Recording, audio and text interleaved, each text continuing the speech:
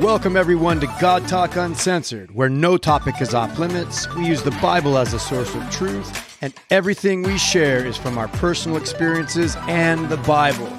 All right, let's do this. Welcome everybody to God Talk Uncensored. I am in transition, so as you can see, I am not in the regular headquarters because that house is on the market, or almost, next week.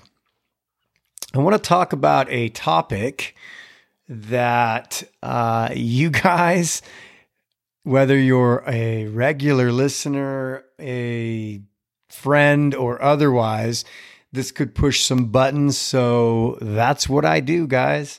I push buttons. And I believe that's what the Holy Spirit wants to do. He wants to encourage, he wants to quicken, and he wants to bring out the stuff that's no good. You know, I wanted to use a different word. My question is this: can you be a Christian and not go to church? Can you be a believer in Jesus and just have no fellowship, have no community, have no anchor, no affiliation? Is that possible? When I guess I'm going to call it backslidden, right? This was, early 2000s. And I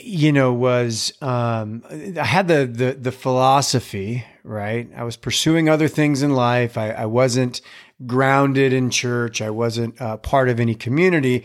And I told myself that I didn't need to be, that I had a personal relationship with Jesus. But I've got a personal relationship with Jesus. I don't need church to be a Christian. And I've literally heard that statement come out of family members' mouths, come out of friends' mouths who I know believe.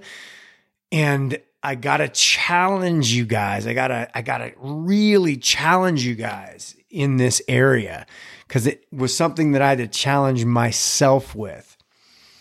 I know there are people who do not like the institution of church. I'm raising my hand because I'm one of them. I do not like churchianity, right? The institution. It has taken all of the life and the joy and the excitement and what God's original intent was for church. Now, I want to just say that the word church, ecclesia or iglesia ni Cristo, that's so people know there's this root word which literally means the gathering or the called out ones. So the church is the gathering, the ones who are called out. So what we've done for hundreds, actually a couple thousand years, I guess you could say, is we have institutionalized Christianity or our faith to think of church as being the building, right? Now, there's nothing necessarily wrong with saying, oh, I'm going to church today. And that's giving reference to the location that we're actually going to go and assemble. But church is not the building, but it is the association, the affiliation, the fellowship, the called out ones that are joining together and doing life with each other. That's what's important here, okay? So here's the thing. I don't know, I guess there was a 20-year period almost where I was a Christian. I had previously been a missionary in the Philippines. I had fallen away and struggled with addiction and all of this other stuff. And I kind of went in and out of sort of church, I guess, if you want to call it church or fellowship. But I never got grounded. I never really decided that I was going to dig in and be a part of, not apart from.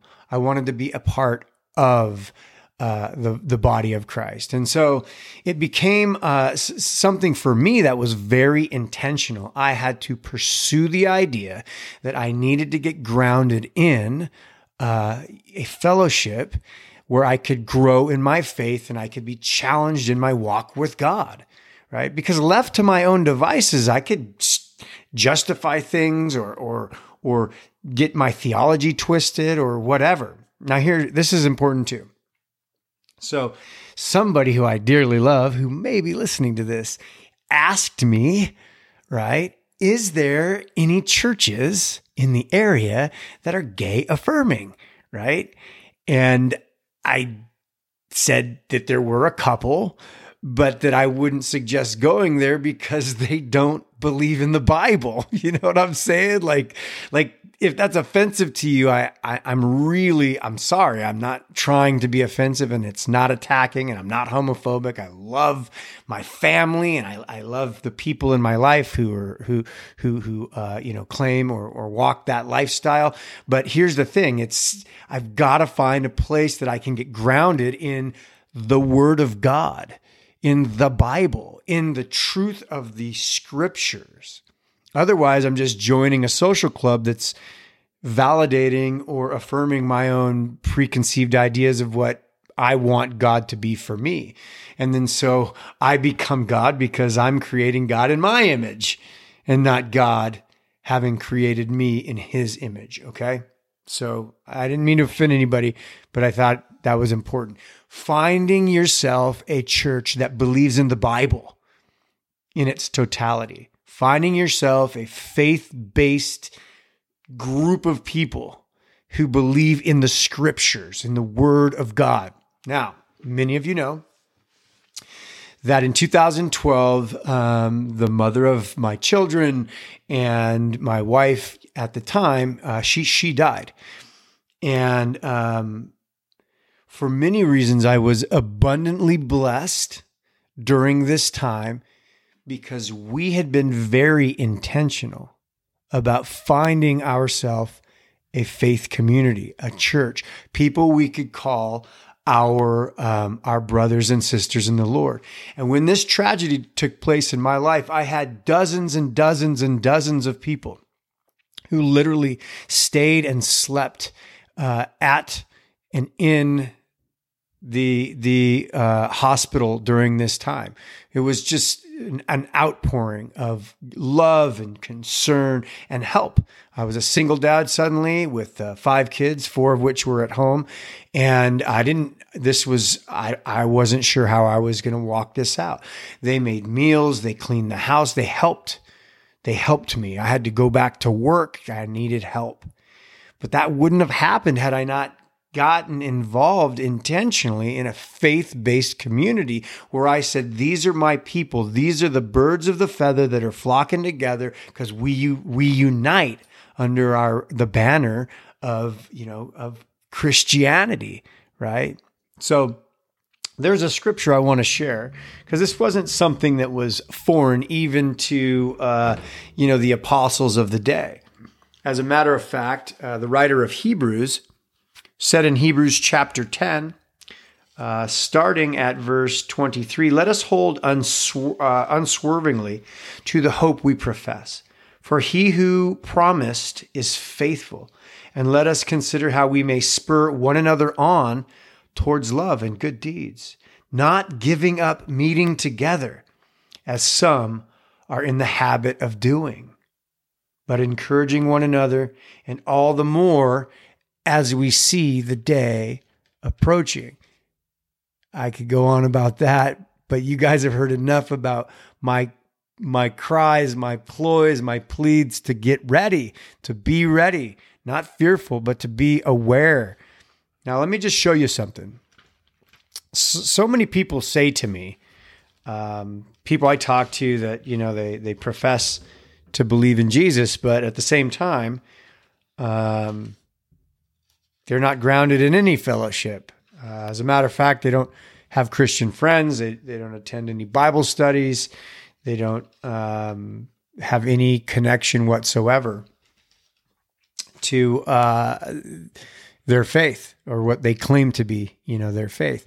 And this isn't a judgment on my part. I was one of them, but I have to say that if at some point it becomes so easy for you to not engage with your, now there was a constant tug of war and conviction for me, that I knew that I was called, I was positioned in a way that I knew I was supposed to be involved and make that happen. But I just, I had addictions and things that I was hiding, and I don't know, it was a struggle, but I had to get past that so that I could get healed enough, right? Which I did, because I was willing to take the step forward and say, I have to do this in order to grow and to get better and let my life in Christ grow. But this is what it's supposed to look like, okay? The book of Acts, chapter 2, starting at verse 42.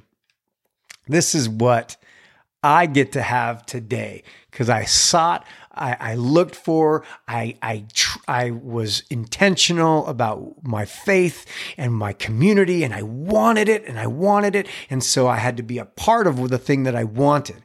And this is what the Bible says it's supposed to look like. They devoted themselves to the apostles' teaching and to the fellowship, to the breaking of bread and to prayer.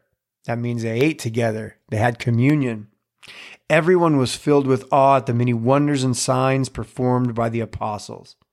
All the believers were together, and they had everything in common. That didn't mean they agreed on everything, but the things that they had in common that were the most important, they were able to channel to do life together. Not because they believed every single nuance of everything that they were trying to figure out. Trust me, I could go through other scriptures that shows the opposite of that. But okay.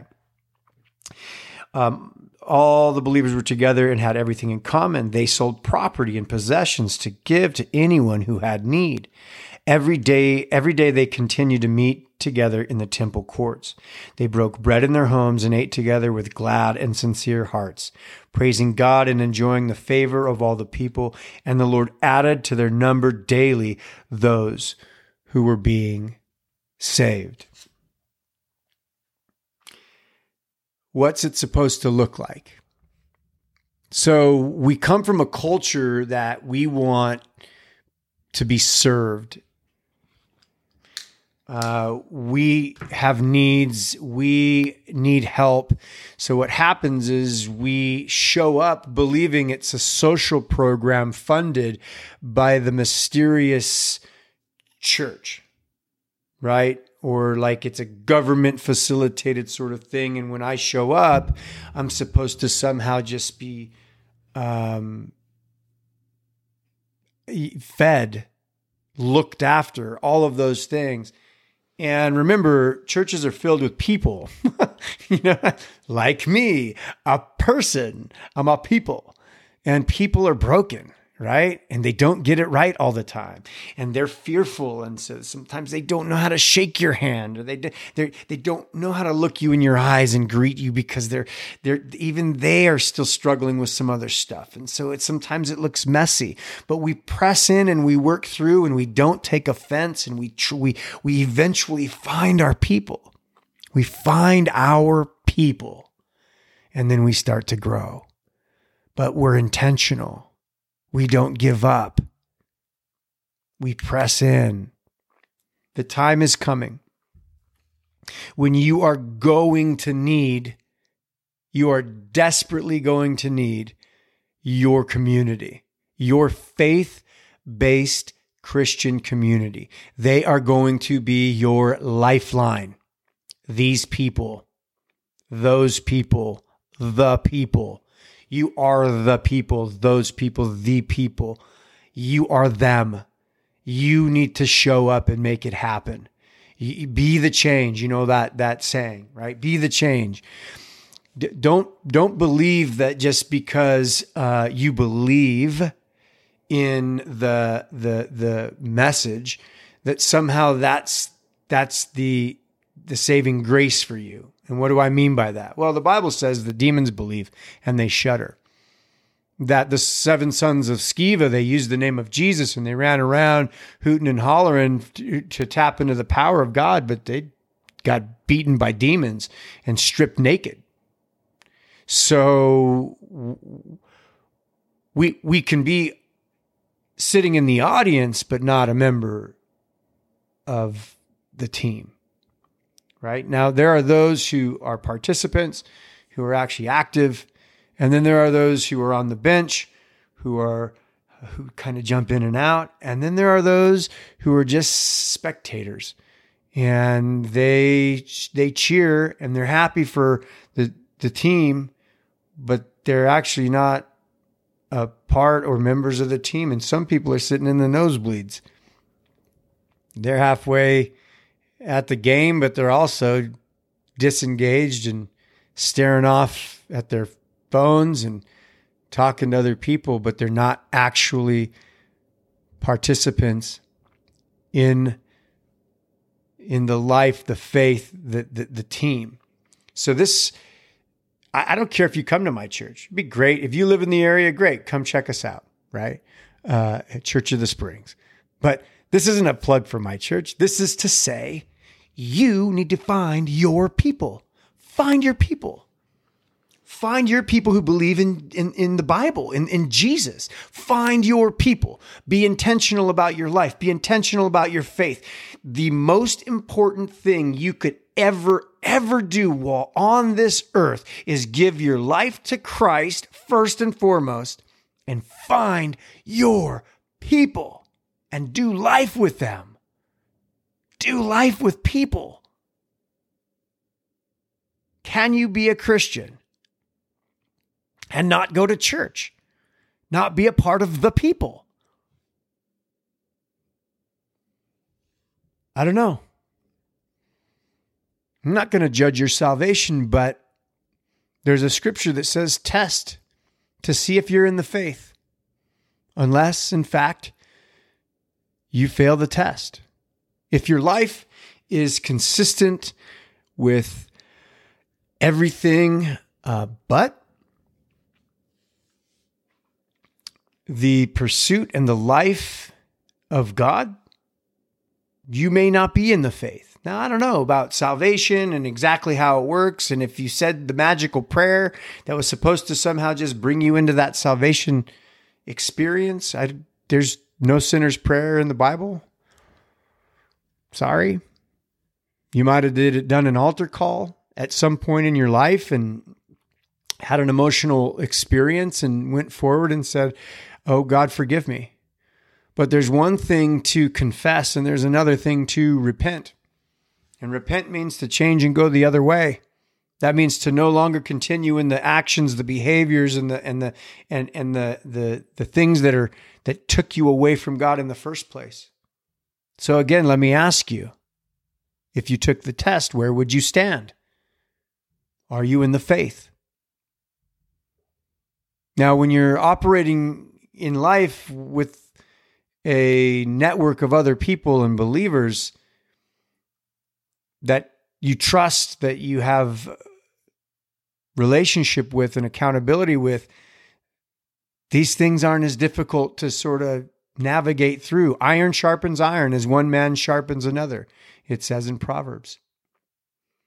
Are you being sharpened? Or are you stuck in the worldliness and the secular ideology and in all of the things that the world is offering and saying? Because if that's the case, then you know you're empty. You know that you're starving. You know that you're anorexic. You might be consuming, but you know that you're dying inside, and you need to get in to find your people. Okay. Can you be a Christian and not attend church? I'm not talking about the building, but can you buy nosebleed seats and then say that you are a part of the team? Ask yourself that question.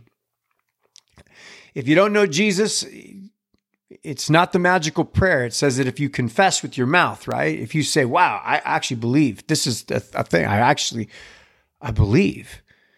But it says if you confess with your mouth that you believe and believe in your heart that you'll be saved. I mean, it isn't the the prayer in itself. It's the fact that God has wooed you to a place where you say, oh my God, I need you. And you turn your will and your life over to the care of God. And you say, forgive me and change. Forgive me and I repent. God bless you guys. I hope this was another good one for you. We'll do this again. Peace. Thank you, everyone, for tuning in to God Talk Uncensored. We appreciate your support. And until next time, God bless you.